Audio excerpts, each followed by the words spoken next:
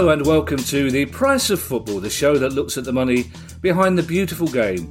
The beautiful, beautiful, sweet, lovely game. I'm Kevin Day and he is Liverpool University's Kieran Maguire. Hello Kieran, what have you been up to? Oh, nothing much, Kevin. The world's a fairly quiet place at present. Yeah, I thought so. It keeps turning, doesn't it, despite bad things happening to some people. But anyway, luckily we've got a pod to distract us. Despite what some people think on Twitter, we are doing the pod. We are still doing the pod. Coming up in this episode, we'll hear from Richard Kenyon, who's the Director of Marketing, Communications and Community at Everton, and also has recent experience of winning a big match against local rivals. But that's just a coincidence, Kieran. Although I was very pleased to hear, I'll let the listeners know, I'm always late because there's no 2 clocks in my house that tell you at the same time, and I have to walk 10 yards down my garden path to the old garage. So I invariably interrupt Kieran and whatever guest is who've already met.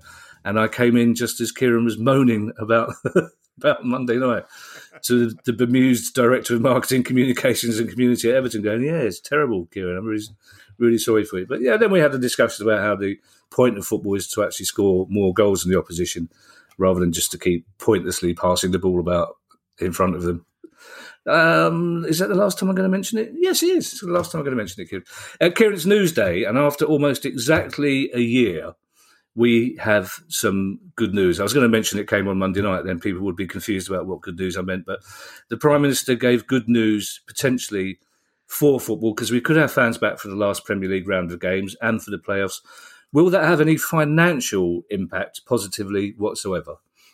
Well, if you take a club such as Arsenal, they can generate £4.5 million from a normal home game, but it looks as if the government's decision is that crowd capacity is going to be limited to either 10,000 or a quarter of capacity, whichever is the lower.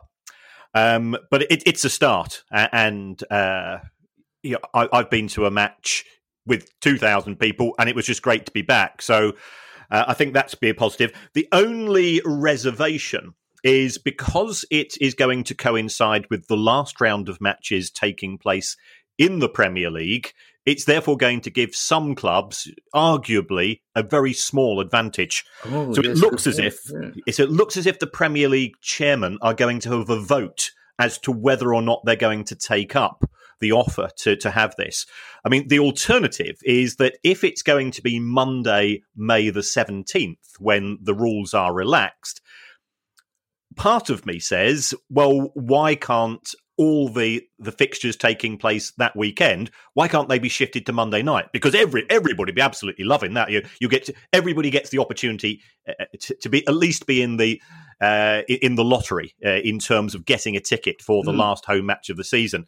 And then I spoke to somebody in broadcasting, and they said, "No, we won't allow that because we've paid for matches to take place on Saturday and Sunday. So, as for you fans, you can go and forget yourselves." Right. So, hang on. So, just explain that again. So, it doesn't look like there will be. So, the last round of Premier League games is going to be just before the cut-off point, is it? The last round of games in the Premier League is the 25th of May.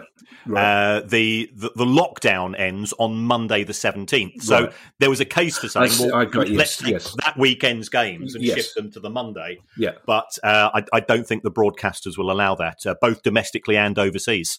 Okay. Now, that point you made there about there might be a slight unfairness. I haven't even looked at the fixtures. Are there any potential games that could resolve issues at the top or bottom between two teams in the last game of the season? I think Fulham are playing Newcastle. So that could be an absolute stormer.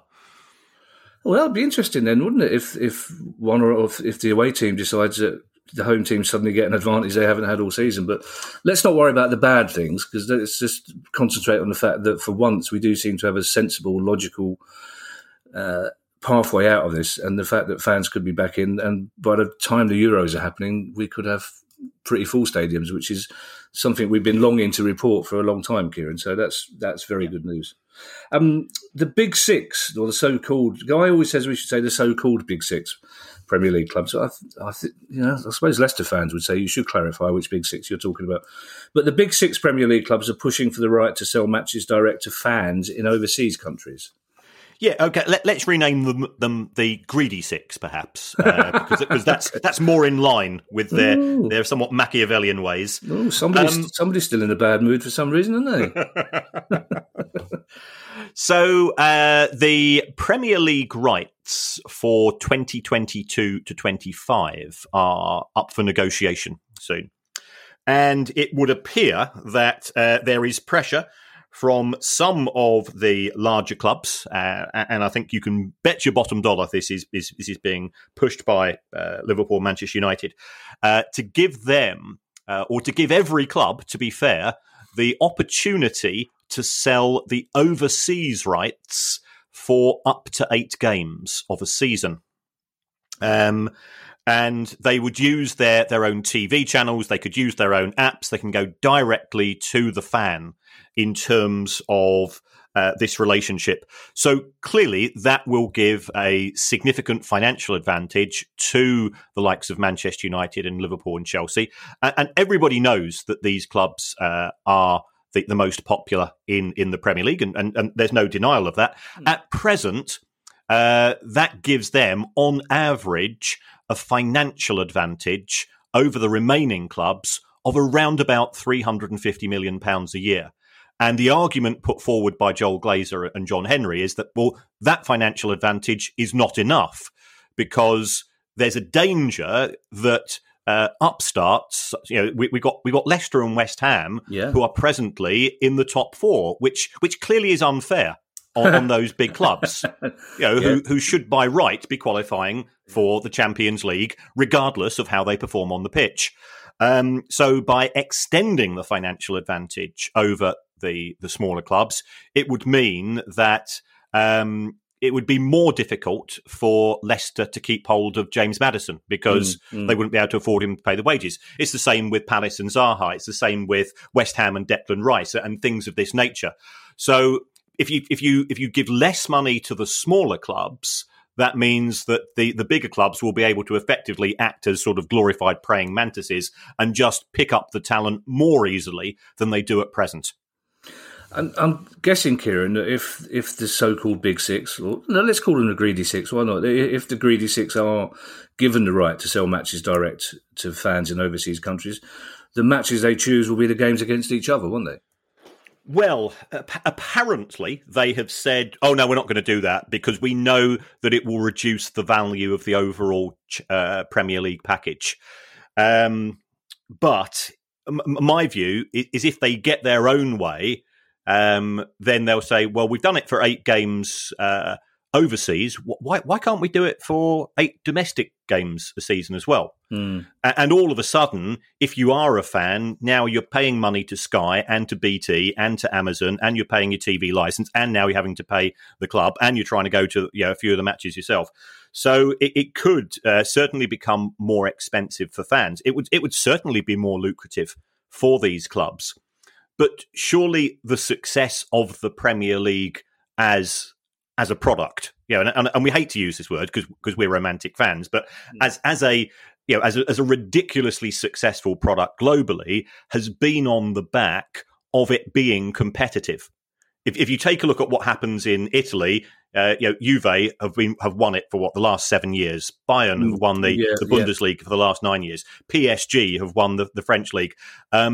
What these owners want to do is that from a financial point of view, they want to make that glass ceiling which already exists. They want to make it that much thicker to prevent the upstarts from challenging. And the irony is that had it not been for those upstarts, had it not been from the fact that Palace have gone to Old Trafford and won this season, we've gone to Anfield, Burnley have gone to Anfield and they've won, and therefore people watch the football because they know it's not necessarily going to be a walkover. Yeah, and we always praise the bizarrely socialist model of the NFL, but the NFL are not doing it for good old-fashioned socialist reasons. The NFL are doing what they do, distributing the wealth in the NFL, so it remains competitive. So it seems odd that American club owners won't look at the example of their own countries to see what you should be doing with the money to retain the competitive league. But obviously their desire to win the titles every year and to get into Europe every year outweighs the model of a competitive football league. Yes, yeah. And of course, there's the somewhat insidious toys out of pram. Well, if we don't get our way, we're going to start to push for an 18-club Premier League, or we're going to change voting rights because, I've seen some very senior football people say, why should clubs like Palace and Brighton, who have been in the Premier League for, we've been in 4 years, you've been in 8 or 9 years. Why should they get the same number of votes as Liverpool or Manchester United? The idea of one person, one vote appears to be alien to these billionaires. I mean, that win you had at Anfield was annoyingly amazing. Be honest with me, Kieran. Around about 10:05 on Monday, were you tempted to just put the highlights of that game from Anfield on just as a little palate cleanser? I said I wouldn't mention it, Kieran. That's not fair. I won't. That'll be the last time I mention it. Except, unfortunately, there's a question about Roy Hodgson coming up, which producer guy seems to think is my birthday present. Which, thank you for that, guy. I'll take it as Easter, Christmas, and birthday from you. On a similar note, Kieran, the boss of BT Sport, and basically it sounds like his roundabout way of saying there's not nearly as much money coming your way as there would be. The boss of BT Sport says Europe's top football league should be braced for a period of deflation. They got to brace themselves for a period of deflation in the value of their TV rights. Presumably, Europe's top football leagues includes the Premier League, does it, Kieran? It certainly does. So this is Simon Green from BT Sport, and he was talking at the Financial Times Business of Football conference. So again, I think it's indicative. 10 years ago, 20 years ago, the Financial Times wouldn't have even acknowledged the existence of football. Now it's got 2 dedicated reporters, and it even sponsors a football finance podcast on occasion. So, amazing, yeah. On occasions, the game has certainly moved on in that regard.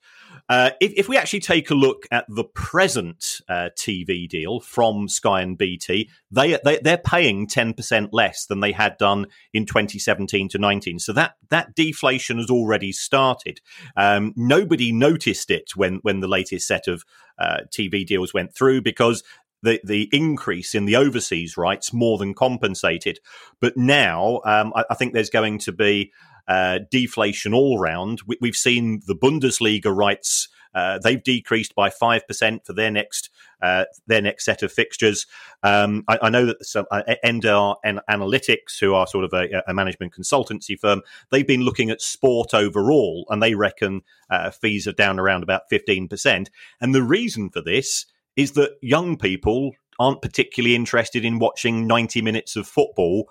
As in the same way that our generation are, they've grown up with Netflix and Amazon Prime. They've grown up with channel hopping and OTT services, and not watching live television. They will binge watch and so on.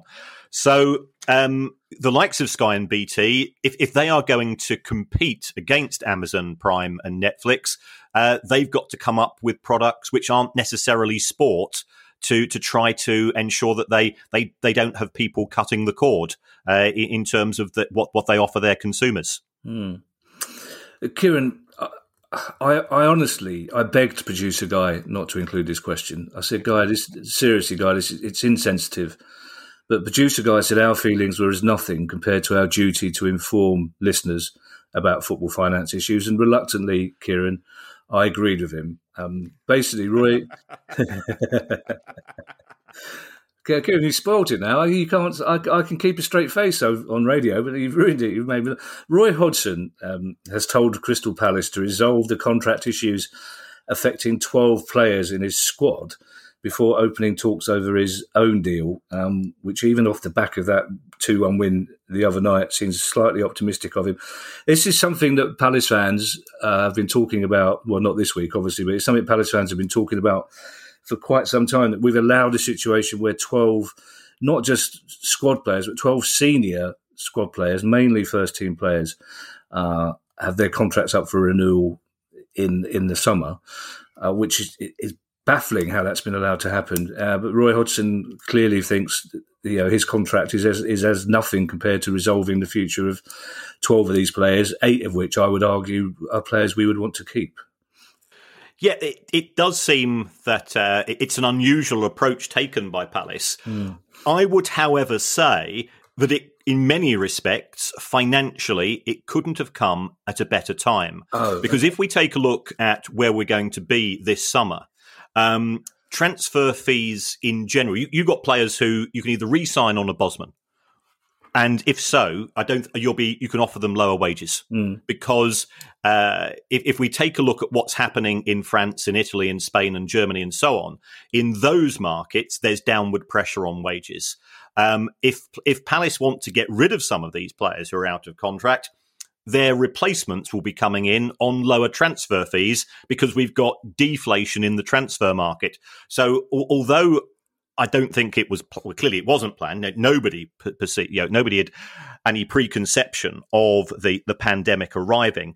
If you were going to have 12 players out of contract this summer, it really is a perfect storm because you can get rid of the ones that you really don't want. The ones which you're a bit indifferent about, you can offer them a lower deal in terms of remuneration, and there's fewer places that they can go to as an alternative.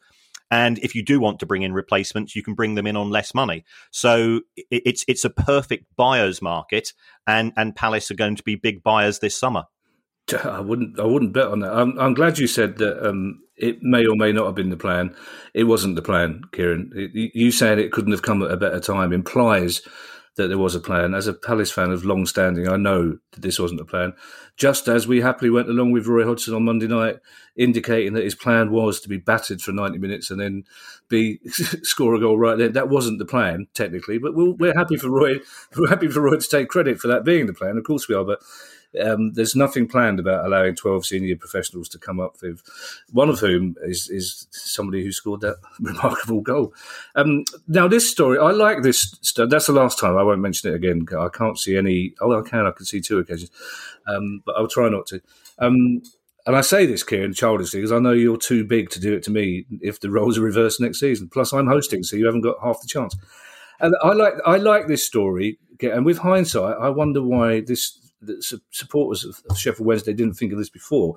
You've always argued that football stadiums should have some kind of listed status as important buildings up and down the country do. And Sheffield Wednesday Supporters Trust have applied for Hillsborough to be classified as an asset of community value. What would that mean in practice if that application was allowed?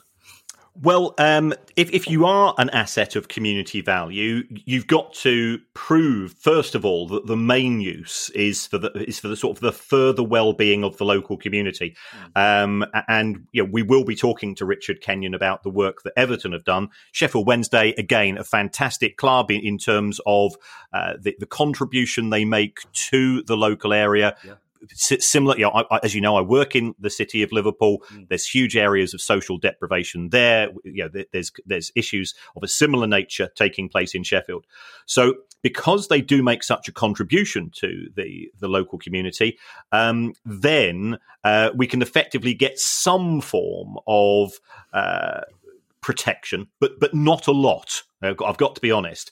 And there are examples of other clubs who have gone through this route. So, but both Old Trafford and Anfield have been designated assets of community value. I think the key thing is in respect of transparency, and sadly, that is a word that is lacking when it comes to the way that Sheffield Wednesday have been run.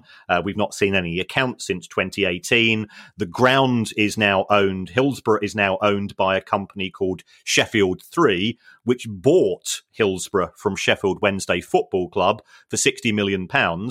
But based on the last set of accounts, whilst they bought it, they haven't actually got round to paying for it. Now, that may have changed since, but we don't know because they refuse to publish the accounts. So if there is going to be any plan to change the use of Hillsborough, then that would have to come out at an earlier stage.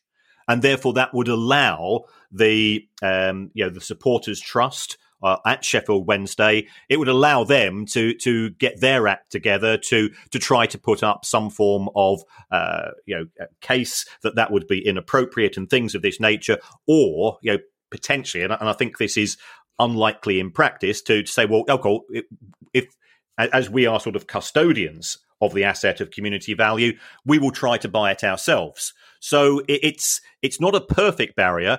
It can't stop Hillsborough being sold for football purposes, but if there are any plans to change use, I think that is where the benefits take place. Now, I have seen some commentators say, well, this will therefore make it more difficult to sell the club. I'm not convinced of that, because provided you're selling the club to somebody with good intentions in terms of the long-term future and sustainability of Sheffield Wednesday as a football club, then the only possible use they'll want for Hillsborough is for it to host matches. But if this goes ahead, I think it's a positive. We've argued before on the show that there should be ideally some form of ideally central, if not local, strategy in terms of preventing the potential use and misuse of football stadia. You don't want it to end up as a branch of Toys R Us, I can assure you. No, and absolutely none of us would like that. This is not an area I have any knowledge of at all, Kieran, but surely logic would dictate that only the owners can apply for it to be classified as an asset of community value, but that's not the case. No, because it is a community asset, and I think the Supporters Trust are trying to get Sheffield Wednesday on board, because if the club's on board now, then it just makes, it reduces the number of potential barriers. What you don't want is for this to go to some form of tribunal or have to go in front of the council or whoever's going to make the final decision, and the lawyers get involved, delays start to appear, and during that period of time, things can take place. If somebody's a bit nimble, and that might not be in the best interest. So I think it's important that the club and the Supporters Trust are both rowing in the same direction on this. And I wish the Sheffield Wednesday Supporters Trust all the best, because they do have the best interests of the club at heart, because it's their club. Clubs never belong to billionaires. They belong to the fans. They belong to the community. Yeah, I'm encouraged by the fact that the club shouldn't necessarily look upon this as a hostile act. Then the Supporters Trust want the club to be involved, so that's good news. And how many times have we said this, Kieran, in the past year and a bit since we started it? You'd imagine the club owners would look kindly upon this, but we're too optimistic sometimes, aren't we? Not far down the road, Kieran, Doncaster Rovers Chief Executive Gavin Baldwin has expressed disappointment, shall we say, at the way the League One package was dished out. Yes, and I think this is an example of clubs now using communication in the right way. So Gavin Baldwin says, I'm the chief executive of the club. What I'm going to do is once a month, I'm going to write an epistle on the club website, looking at some of the issues which perhaps you weren't aware of.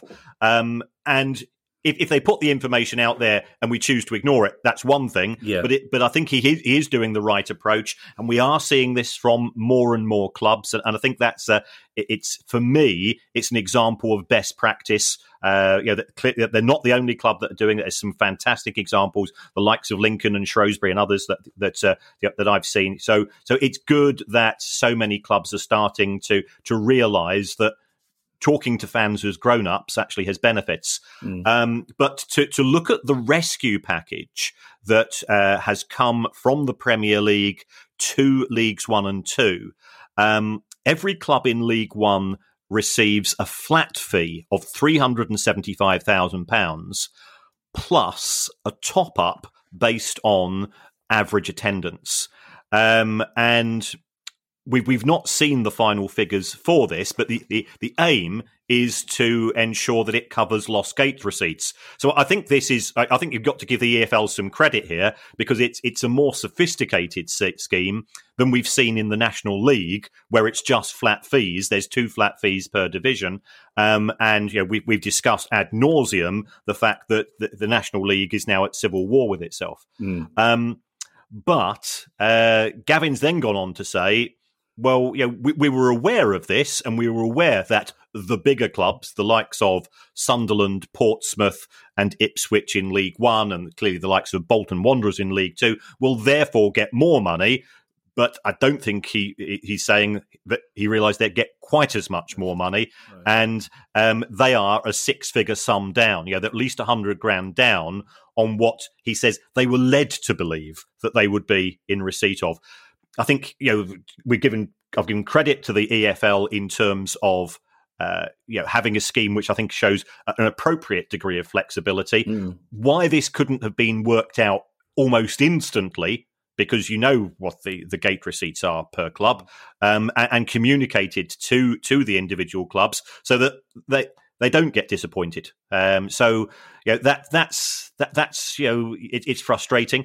I've also just want to give a quick shout out to Doncaster fans themselves, because I read Gavin's chief executive report, and he said, in terms of season ticket holders, and this is fans who love their club, they want their club to be in existence, less than 5% asked for a full refund in respect of their season tickets, and over half of them just said, just treat it as a donation to the club, because we're Donny fans. We want Rovers to be in existence. We want to be able to go and see them in 12 months' time. And we're in a position where we don't need the money. Clearly, personal circumstances must come first, but hats off to all those fans of Doncaster. Well, and the fans of every other club who have done something absolutely similar. It's so frustrating, Kieran, that in League 1 and 2 and in the National League, an attempt to help people financially has just caused so much division and rancour rather than the contentment it should have done. But it's a story that we'll be talking about until the end of the season. Now, given the circumstances of Coventry City, we mention them amazingly rarely on this show, but there is some confusion this week amongst Coventry fans over the future of the club's Brighton training ground. Yes, for people not familiar with the ownership of Coventry City, it is owned by a hedge fund called Sisu. Sisu run Coventry City via a company called Otium Entertainment, and when you go through the crumb trail and find out eventually where Sisu are located, surprise, surprise, it's the Cayman Islands. Who'd have thought a hedge fund would operate from the Cayman Islands, that place which is, a place which is quite famous for its somewhat casual attitude towards corporate governance. So since Sisu acquired Coventry, the club has been losing money left, right, and centre. It's got accumulated losses, and here we're talking about a club that doesn't register. You don't think of Coventry as being ridiculous big spenders or anything of this nature. Kevin, Coventry City have lost over 85 million quid. Since when? In the past, decade or just over. Wow. So they've got accumulated losses. Looking here at 85 million quid, and this is where I find Sisu's strategy very, very bewildering. They've funded a lot of those losses. They now they've got outstanding loans to the football club of around about £40 million, which again goes completely against what you'd expect a fairly ruthless industry to be doing. So it's all very confusing. And then it turns out somebody who was eagle-eyed was looking at some documentation coming out for a local council, and Coventry's training ground, which is called Brighton, which Sisu bought via OTM Entertainment for $350,000, now appears to be up for sale to be converted into housing stock. And if that is the case, it will be sold at a considerable profit. Brighton officially is on Greenbelt land, but looking at various pronouncements, I think that could be overseen, provided they can sort of prove that they'll find another Greenbelt elsewhere for some form of activity. So it is a bit messy. There's a very toxic relationship between the Coventry City fan base, who have had to go and traipse to Northampton, and now they're having to go to Birmingham, if they were able to traipse to a football ground, of course, and Sisu. And that's partly due to the fact that Sisu thought that they'd be able to get the Ricoh Arena, or whatever it chooses to call itself these days, the they thought they'd be able to get it very cheaply when they acquired the club, and that didn't manifest. So now they've been kicked out by the landlords there. Well done for saying eagle-eyed, by the way, Kieran. It just proves what a mature man you are, and I'm the lesser man for actually pointing it out. One more story before an interview, which I can only describe as one of the most positive and upbeat interviews that we've done for some time. FC United of Manchester have published their accounts for 2019-20. Yes. And again, for people not familiar, I appreciate we've got lots of overseas listeners to the show. FC United of Manchester were set up as a protest by dedicated Manchester United fans when the Glazers had the leveraged buyout of the club that they love in 2005. It presently plays in the Northern Premier League, and the good news is after. They've had a few lean years. They had a bit of a problem, FC United Manchester, or Fulham, as they prefer to call themselves. They had a problem, internal strife at broad level. They didn't really have a proper business plan when they moved to their own ground, because they were playing at Gig Lane on occasion, where Bury used to play football. But they finally got their own ground called Broadhurst Park, and they perhaps things weren't as good as they should be. But the great news is that the revenue has held up almost for 2020, and that's in no way, shape, or form down to a fantastic approach taken by the fans. Again, not saying keep your season tickets, amazing. Raising of money for good causes. And as a result of that, they've actually made a significant profit. They made nearly 200 grand of profit in 2020, which is going towards the development in around the area of Broadhurst Park. And I've also got to give them a shout out because they are a club in the 6th, 7th tier of English football, but they are an amazing example of a community club, and they've been nominated by the Football Supporters Association for their food hub, which is, we'll be coming on to discussing things of this nature with Richard shortly, but is a fantastic example of delivering things to people who need it. And some of the other nominees, the likes of Clapton, who we've spoken to as well, hats are doffed firmly. If everybody could win that particular prize, I'd be only too happy for that community club activity prize to be awarded to everyone.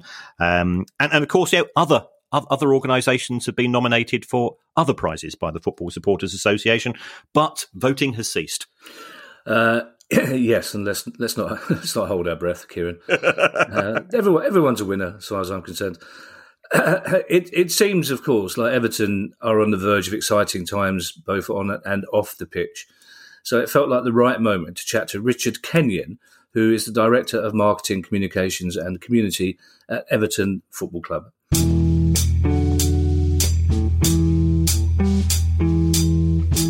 Richard, thank you so much for joining us. Are you still basking in the glory of that derby win? Feels good, doesn't it? It feels very good. It was a long time in coming.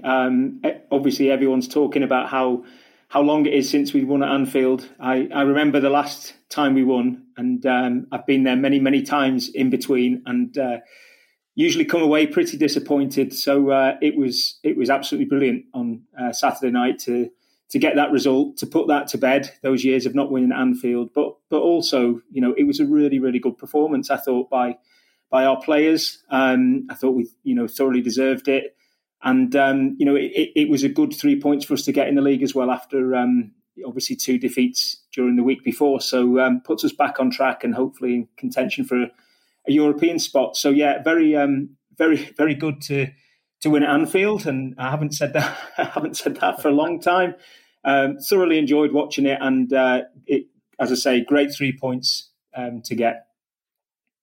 Yeah, I think people can tell already, Richard, if they didn't know before, that you not only do you work for the club, but you are an Evertonian through and through, aren't you? I am, yeah, lifelong Evertonian. So I've seen some good days. I was a child growing up in the 80s, so was growing up through an absolutely brilliant period in our history. And I mean, I used to go to games then and genuinely thought we were never going to lose. I remember being in tears as a sort of 10-year-old boy anytime we lost, because it seemed that rare. Well, it was that rare. Love going to Goodison Park back then. Obviously still love going now in a professional capacity. But yeah, it's brilliant club, always been my club and always will be for sure. Oh, Kieran, imagine that, supporting a team that you'd think will never lose. What a wonderful feeling that is. Talking of Goodison, Richard, there's been some more good news for Everton fans just a couple of hours ago, hasn't there? Yeah, that's right. We've been looking to move from Goodison for a while now, and started a few years ago to look in earnest at a new site for us down at the waterfront in Liverpool at Bramley-Moore Dock. And over the last few years, we've been doing extensive consultation of our own fan base, of people across the city region, to talk to them about the potential of moving down there, to get their views, to get their feedback, and then in the last year or two, 2 or 3 years now, to get their support. So we've been out in the community, we've been doing road shows, we've been engaging with lots of people, not just Everton fans, but also people of a different persuasion, people who don't support football at all, to try and inform them about our scheme, and as I say, to try and generate support for it. So we've been through that process. We did public consultation over 2 stages that saw 63,000 people, more than 63,000 people, come out and discuss our plans with us, and the vast majority of them were very supportive of our scheme, and every question we asked them scored very, very highly, most of them in their 90-odd% of approval. So we took that consultation into the planning process just over a year ago, and it was recommended for planning approval by the planning officer a week or so ago, and has had now planning approval for the stadium at the waterfront, but also for a legacy, community-led legacy at Goodison Park, granted by the local planning committee. So that's a really, really big milestone in our project. It now gets reviewed as a matter of course because of the size of the application by the government over the next few weeks. So still some milestones to go in the process, but absolutely delighted to get that approval from the local planning committee, and hopefully a really significant day in the club's history. In years to come, we hopefully look back at this and think this was a really important milestone and a big step forward for us. And there is even more good news on Monday evening, Richard. It's slightly overshadowed, of course, the Prime Minister's announcement by the game that followed it. But the fact that fans, it's just a shame you're away for the last game of the season, but the fact that it looks like fans will be coming in next season is fantastic, because Goodison Park needs to say goodbye with a full house every week, doesn't it? Yeah, it does. And clearly it will be emotional in those years leading up to us leaving Goodison, because Goodison's been a tremendous home for us as a football club, and has a great history. It was in its day, innovative stadium. Lots of things happened at Goodison Park first. It's held an FA Cup final. It's held a World Cup semi-final. It's got lots of things about it that are not just history for Everton, but history of the game. Very important stadium in world football, actually. So it will be emotional to lose, to move away for Evertonians, but also I think for people in the wider football world. But we do need to move. We need to move to fulfil our own ambitions, obviously, as a football club, and that's from a fan experience point of view, from a financial point of view. From a very simple point of view, that we've outgrown it. We've got a significant waiting list now, and we're sold out for every game. So, the time has come for us to move.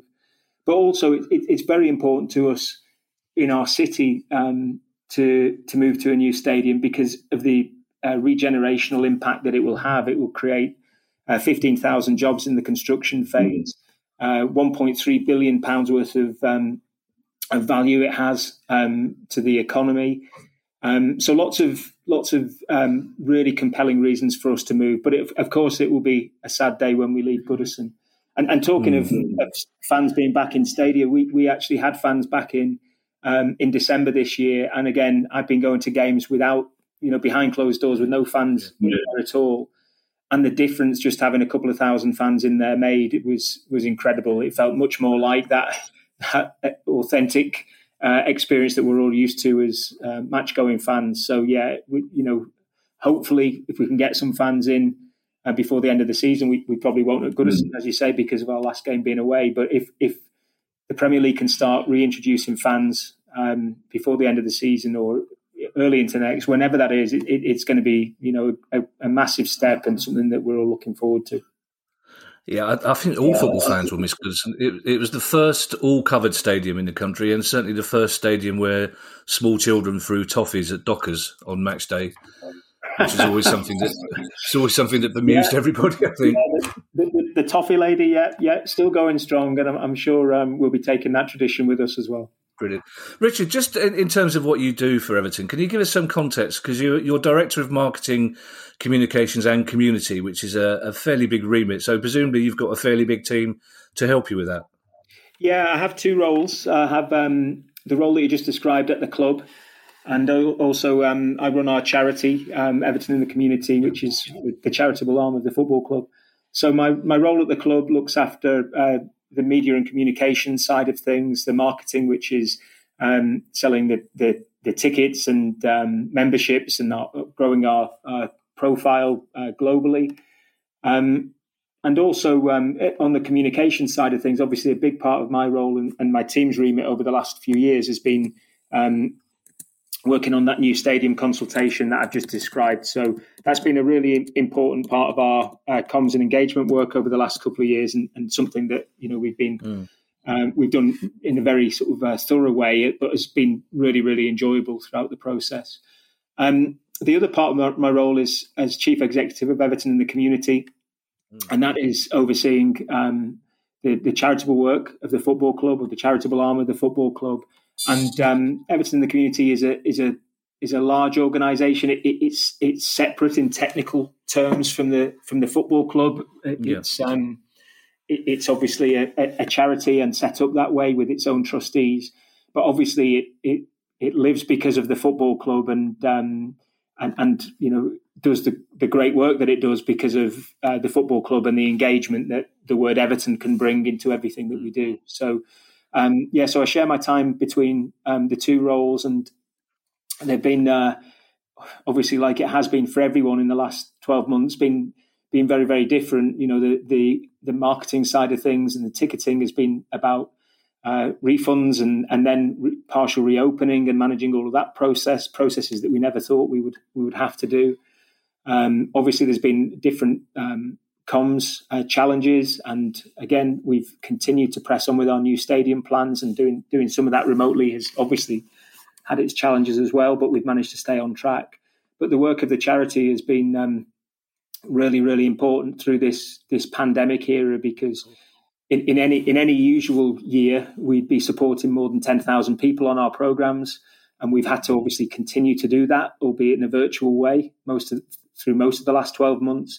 But we've also set up a campaign working with the football club that means that we can help people who perhaps we wouldn't usually be working with throughout the times of crisis. And that's had tens of thousands of people needing support, and us being able to step up as a charity and as a football club to help them has been really, really important. So it's been a very, very busy, dynamic year, but a year in which we've been able to help even more people in the end.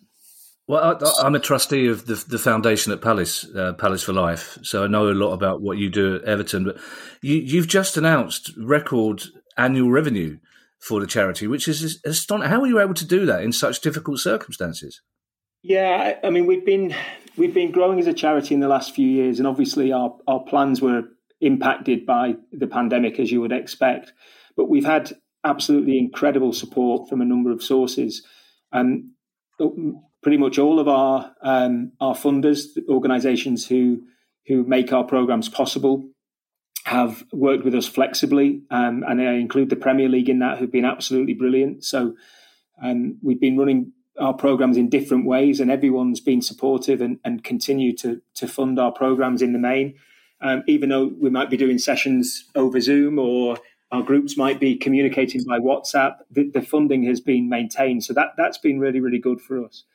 We've also secured some new partnerships, which again has been really important in this year, but also will stand us in a really good stead moving forward. So we've already started working on our post-pandemic plans, whether that be around mental health, whether it be around supporting more people, young people in schools who are going to have very different challenges coming out of this.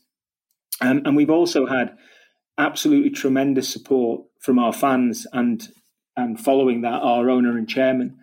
So I mentioned earlier about how part of my remit is looking after the refund process and managing all of that. When we announced that we were going to have to be refunding season tickets because we didn't see games coming back in the foreseeable, we started getting contact immediately from supporters right across the world saying, I bought tickets for this game, or I have a season ticket. I don't really want the money back. I'd much rather you used it to help local people because this pandemic is obviously going to be putting some people in crisis. So we looked at that and we thought, let's introduce that as an option within our refund process. So supporters had the opportunity to either take the full refund, make a partial donation, or carry it over into future purchases. And we were absolutely blown away. Just last season alone, we generated £400,000 from our supporters, which I just find absolutely incredible still, for fans to say, I don't want the money back. I'd rather help people who need it more than me is just, I think is amazing and says a lot about our supporter base and also what they obviously think about our charity and the knowledge of our work that they must have. So that obviously helped us help more people. And then on hearing of that, the owner and chairman, our chairman, Bill Kenwright, and the owner, Mr. Mashiri, said that they would match it. So that gave us an additional 400,000. So we had £800,000 on top of some other support that we'd got to go out and help people who really needed it. And we've, the last count, the last data that I looked at, supported more than 28,000 families on top of the people that we would support in a normal year. And, that has included buying hundreds and hundreds of laptops for kids who, are trying to homeschool but don't have the resources to do so. So that's helping ensure that education gap doesn't get wider. We've actually purchased or delivered through either us purchasing them or our partners helping us, more than 250,000 meals now for families who need it. And we've also been paying electricity bills for people, putting not only the food on people's tables, but also plates and cutlery on people's tables who didn't have it. We've been delivering food parcels and then turning up a few days later and noticing that they haven't been used. And that's been because people couldn't pay their electricity to cook it or didn't have a microwave. So we've purchased that kind of equipment. We've purchased beds for kids who didn't have them. I could go on and on and on. But we've given a lot of support. But so much of that has been because of the trust that our partners have put in us and the generosity of our fans and our owner and chairman. I want to bring Kieran in on this subject in a moment, but you also announced recently as part of the plan to leave Goodison Park that you will continue to invest in the area you leave behind long after you're in the new stadium, which I think is pretty impressive. Yeah, the principle for that really was when we moved from Goodison in the sense of not playing football there anymore, we really just wanted to leave a legacy that would have value for years to come. And we thought about, ways that value, shape that value could take. And our chief executive, Denise, basically came up with the principle that, we want to generate as much societal value from that site rather than just selling it off for the biggest check that we could take, the biggest financial amount that we could take. So over the last few years, we've been working with different partners to look at what's possible for that site. And we're looking at basically extending our existing Goodison campus, which I'll come back to in a second. But it's really about putting whatever we can on that footprint that will help that area be regenerated, will provide better chances for local people, better chances for young people. So we're looking at education facilities, we're looking at health facilities, there'll be some retail most likely.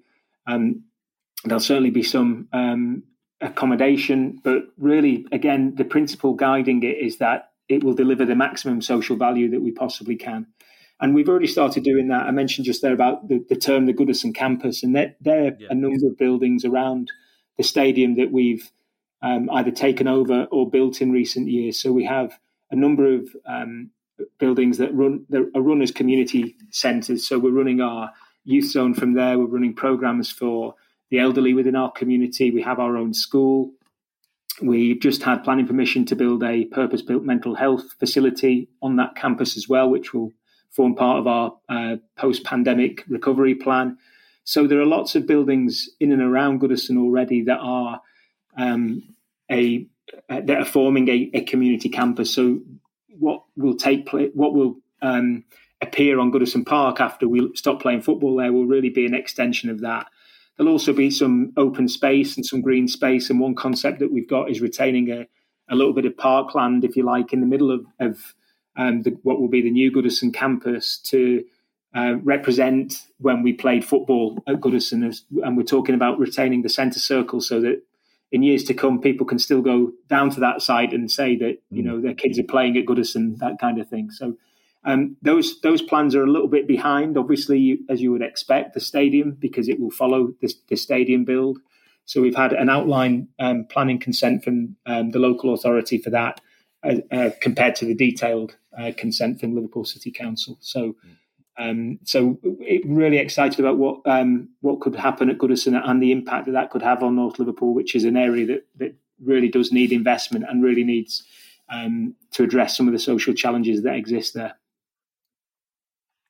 I love the idea of the Goodison footprint, as Middlesbrough did something similar. So you can still go and stand on the spot where North Korea scored their goal in the World Cup and where various Graham Souness tackles went in, which I think is brilliant. Kieran, I want to bring you in on the back of this because you and I are often accused of being hopelessly romantic about football. But Richard's just described to us a club, its fans and its community coming together as a positive good. And that's the sort of thing we've been arguing for ever since we started the pod, isn't it?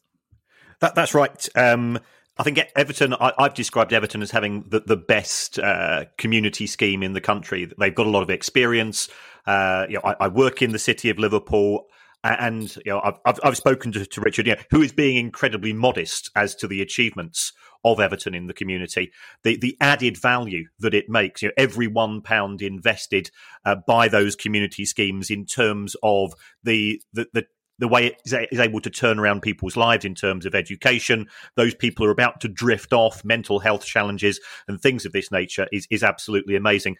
And it does go to show, at a time when too often, I think we get quite depressed on the show with the degree of cynicism shown by some people who seem to think of football as nothing more than a vehicle to make money, that actually the community spirit, which is enshrined in the fans. As Richard said, fans said, no, we if we can survive without some of the money ourselves in terms of our season ticket, we want it to go to the local community. I think that's testament to a fantastic fan base, and also the confidence that the fans have in Everton in the community itself. Richard, before Everton, you worked closely with horse racing, which is my second favourite sport, and golf, which very much isn't my second favourite sport. But how different is working in football? Is it purely financial, the difference? Yeah, I mean, I worked on some of the sort of very high profile events in sports. So I've done work, albeit as a consultant rather than in-house, for the Jockey Club and the Grand National and the Open Golf, and particularly the golf is something that I really loved, and the spectacle around those big events is quite similar to the sort of Premier League experience. Obviously, a lot of attention on them, a lot of scrutiny on them as well. So some parallels there, but probably the difference in being in football is the regularity of the events, if you like. I mean, stating the obvious, we can have 2 home games in a week or 3 home games in a week even. Whereas those big events that I worked on, you had a longer time to sort of plan for them and prepare for them. I think the thing with football that I found is it's an industry with a lot of energy. It's pretty relentless when you're working in it because there's always the next game. There's always the next thing to do. And for us at Everton, they've been big things in terms of the stadium is obviously a huge project for us, and delivering that alongside all the other things that happen at a football club is a big undertaking. So it's a lot of work. It's a very, very dynamic environment, as the other sports that I've been involved with have been as well. But I think the difference that I've found has just been that sort of that cycle that you're in. You're constantly looking at the next game, and also with that, things can change very quickly. So from a comms and marketing point of view, we can have all the best plans in the world, but you have to change and you have to adapt to what their broader sentiment is. So you can accelerate things when things are going well, obviously, and sometimes you just have to slow down a little bit to take into account how supporters are feeling or how the club is being viewed because of what's happening on the pitch. So, yeah, very, very, very dynamic industry, but one that I absolutely love being a part of. And I think the other thing on the charity side of things, and really appreciate what you said there, Kieran, about Everton and the community, is that there's a similar spirit at the charity in terms of that sort of dynamism. My colleagues are absolutely brilliant at sort of taking things forward, and we have a very simple mantra really, which is if we see a need in the community, then we act on it. And there are sadly within our community lots of needs, lots of challenges, but my colleagues at Everton and the community are absolutely driven to try and address every single one of them. So from the very youngest in our community to the very oldest, whether it's physical health, whether it's mental health, whether it's homelessness, whether it's serious organised crime, we've got programmes tackling all of these things. And it's really because our team are just so obsessed really with just trying to make a positive difference. And as they do that, they just want to do it more and more and more. And they are absolutely brilliant. Everything that we achieve as a charity is down to the hard work, determination, and in many cases, bravery of my colleagues. And also the support from the very top. I mentioned Denise earlier. Denise used to be the chief executive of the charity, and I think that really helps us as well now that she's chief executive of the club, because we always get great support from the club and from the owner and chairman. I mean, the chairman established Everton in the community 33 years ago. So again, whenever we need to go to the club to ask for support, we know that it's an open door. So we're very lucky in that respect. But also just to add to what Kieran said, lots of football clubs, most football clubs are doing brilliant work in their communities. And I think there's a lot more that we can all do to tell that story. And I think through the pandemic, a lot of the stories have actually come to the fore more than they might have done in the past. But there is brilliant work going on right across the leagues, not just in the Premier League. It's not just Everton in the community by any means. We're quite a mature community programme, and we have a lot of diversity in what we provide. But most clubs are doing a really, really good job in the community, a very valuable job. Yeah, do you know, Richard, I've got a lot of other questions for you, but I think that positive note is one we should probably end on as well. Just to say as well, we're looking ahead to the new ground. Kieran and I have visited Goodison Park as fans. I've visited there as a broadcaster, and it's always a trip I look forward to because Bill Kenwright, I can confirm, is a very generous host. Is that welcoming attitude something that you'll be able to look forward to extending when you're in a big super mega stadium?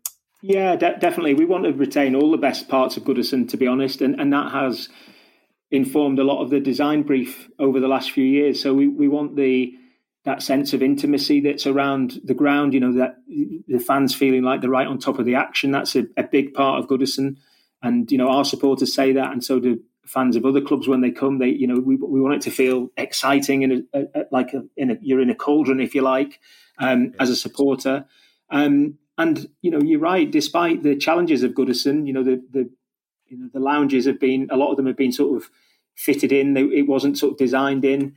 We have challenges around our broadcast facilities and the press box and press area and all that kind of thing, but just because of the age of the stadium and when it was built. But in spite of all of that, what we hear all the time is we have one of the warmest welcomes, whether you're coming from the media, whether you're coming into our hospitality, whether you're supporters from another club. People like coming to Goodison Park. So we want the best things from that experience to be taken over into Bramley-Moore Dock, but also for us to be able to benefit from all of the other things from a modern stadia that we just can't get at Goodison. So yeah, the warmth and the friendliness, sort of behind the scenes, but also that sort of intimidating cauldron type atmosphere we want when the players run out as well. So there's some of the best things at Goodison, and we hope to take those with us for sure. And of course, you'll be taking that legendary theme tune with you as well. It's not a theme tune, it's an old folk song, but it's that's another thing that gets the hairs on the back of your neck raised, isn't it? When Everton players run out to that brilliant song. Definitely, yeah. Zed Cars is definitely a big part of the club, and in the last couple of years, we've introduced a siren just before it as well, which I think is definitely here to stay now as well. So yeah, they'll be in at the new stadium for certain. Richard, it's been an absolute pleasure to talk to you. And hopefully Kieran and I will have got over our local differences by the time you move to the new ground, and we can come up and see you and have a drink in your new boardroom. But in the meantime, good luck with all your endeavours, and take care, and we'll talk to you soon. Thanks very much.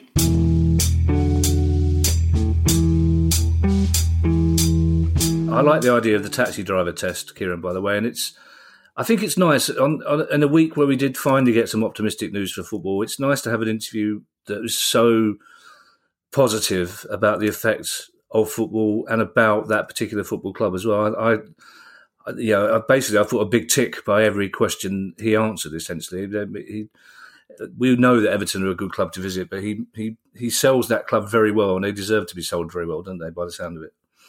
Yeah, I mean, Richard is incredibly professional. He's totally dedicated.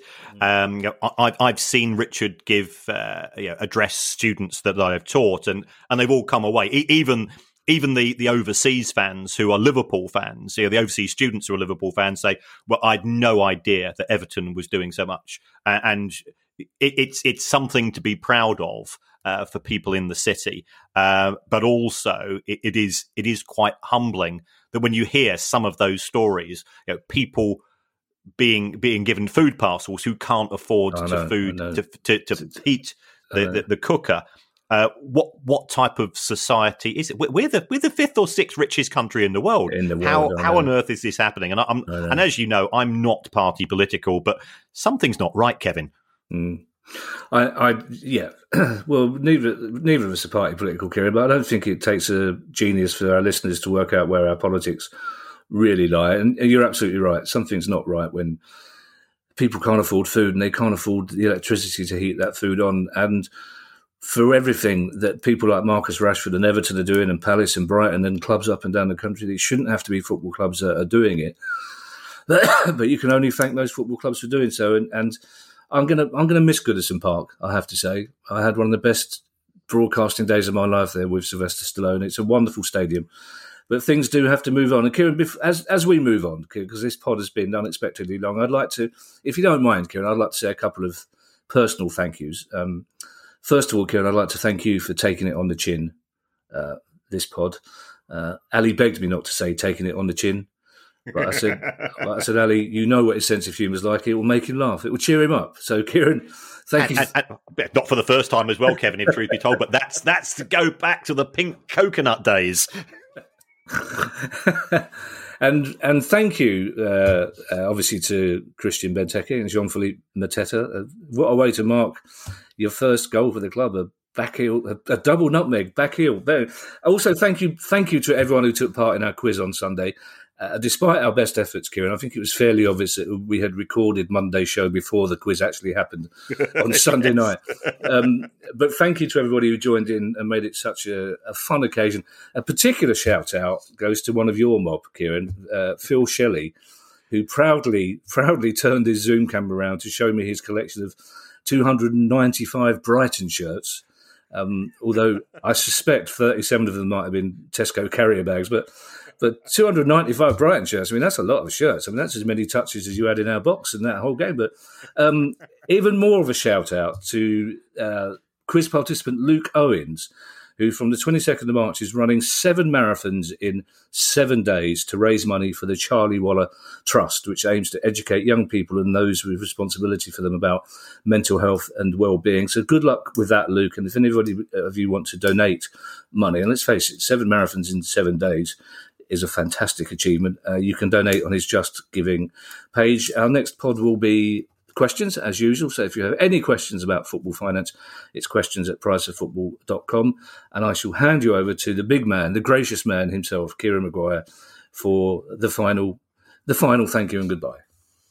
Well, thank you, everybody, and thanks for all the kind words. The number of people that generally were caring about my welfare on Monday night. I mean, I've got members of my family who are, as people know, I'm actually from South London, who have committed robberies, and I thought those were the biggest ones I'd ever seen growing up. But what happened on Sunday night surpassed that by Crystal Palace.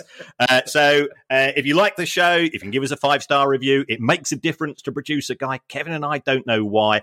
And press that subscribe button and look after yourselves. And let's start to look forward to coming out of this goddamn lockdown. We do have some light at the tunnel, and it would be so great if we have some football and sport and music and theatre and comedy to look forward to in the forthcoming months. All I can say, Kieran, that's a fantastically South London way, but my family have done actual robberies. That's very. There's not many countries in the world where somebody would use that as a way of illustrating their displeasure at a football result. That's makes you proud to be British. Bye, everybody. Bye. The price of football.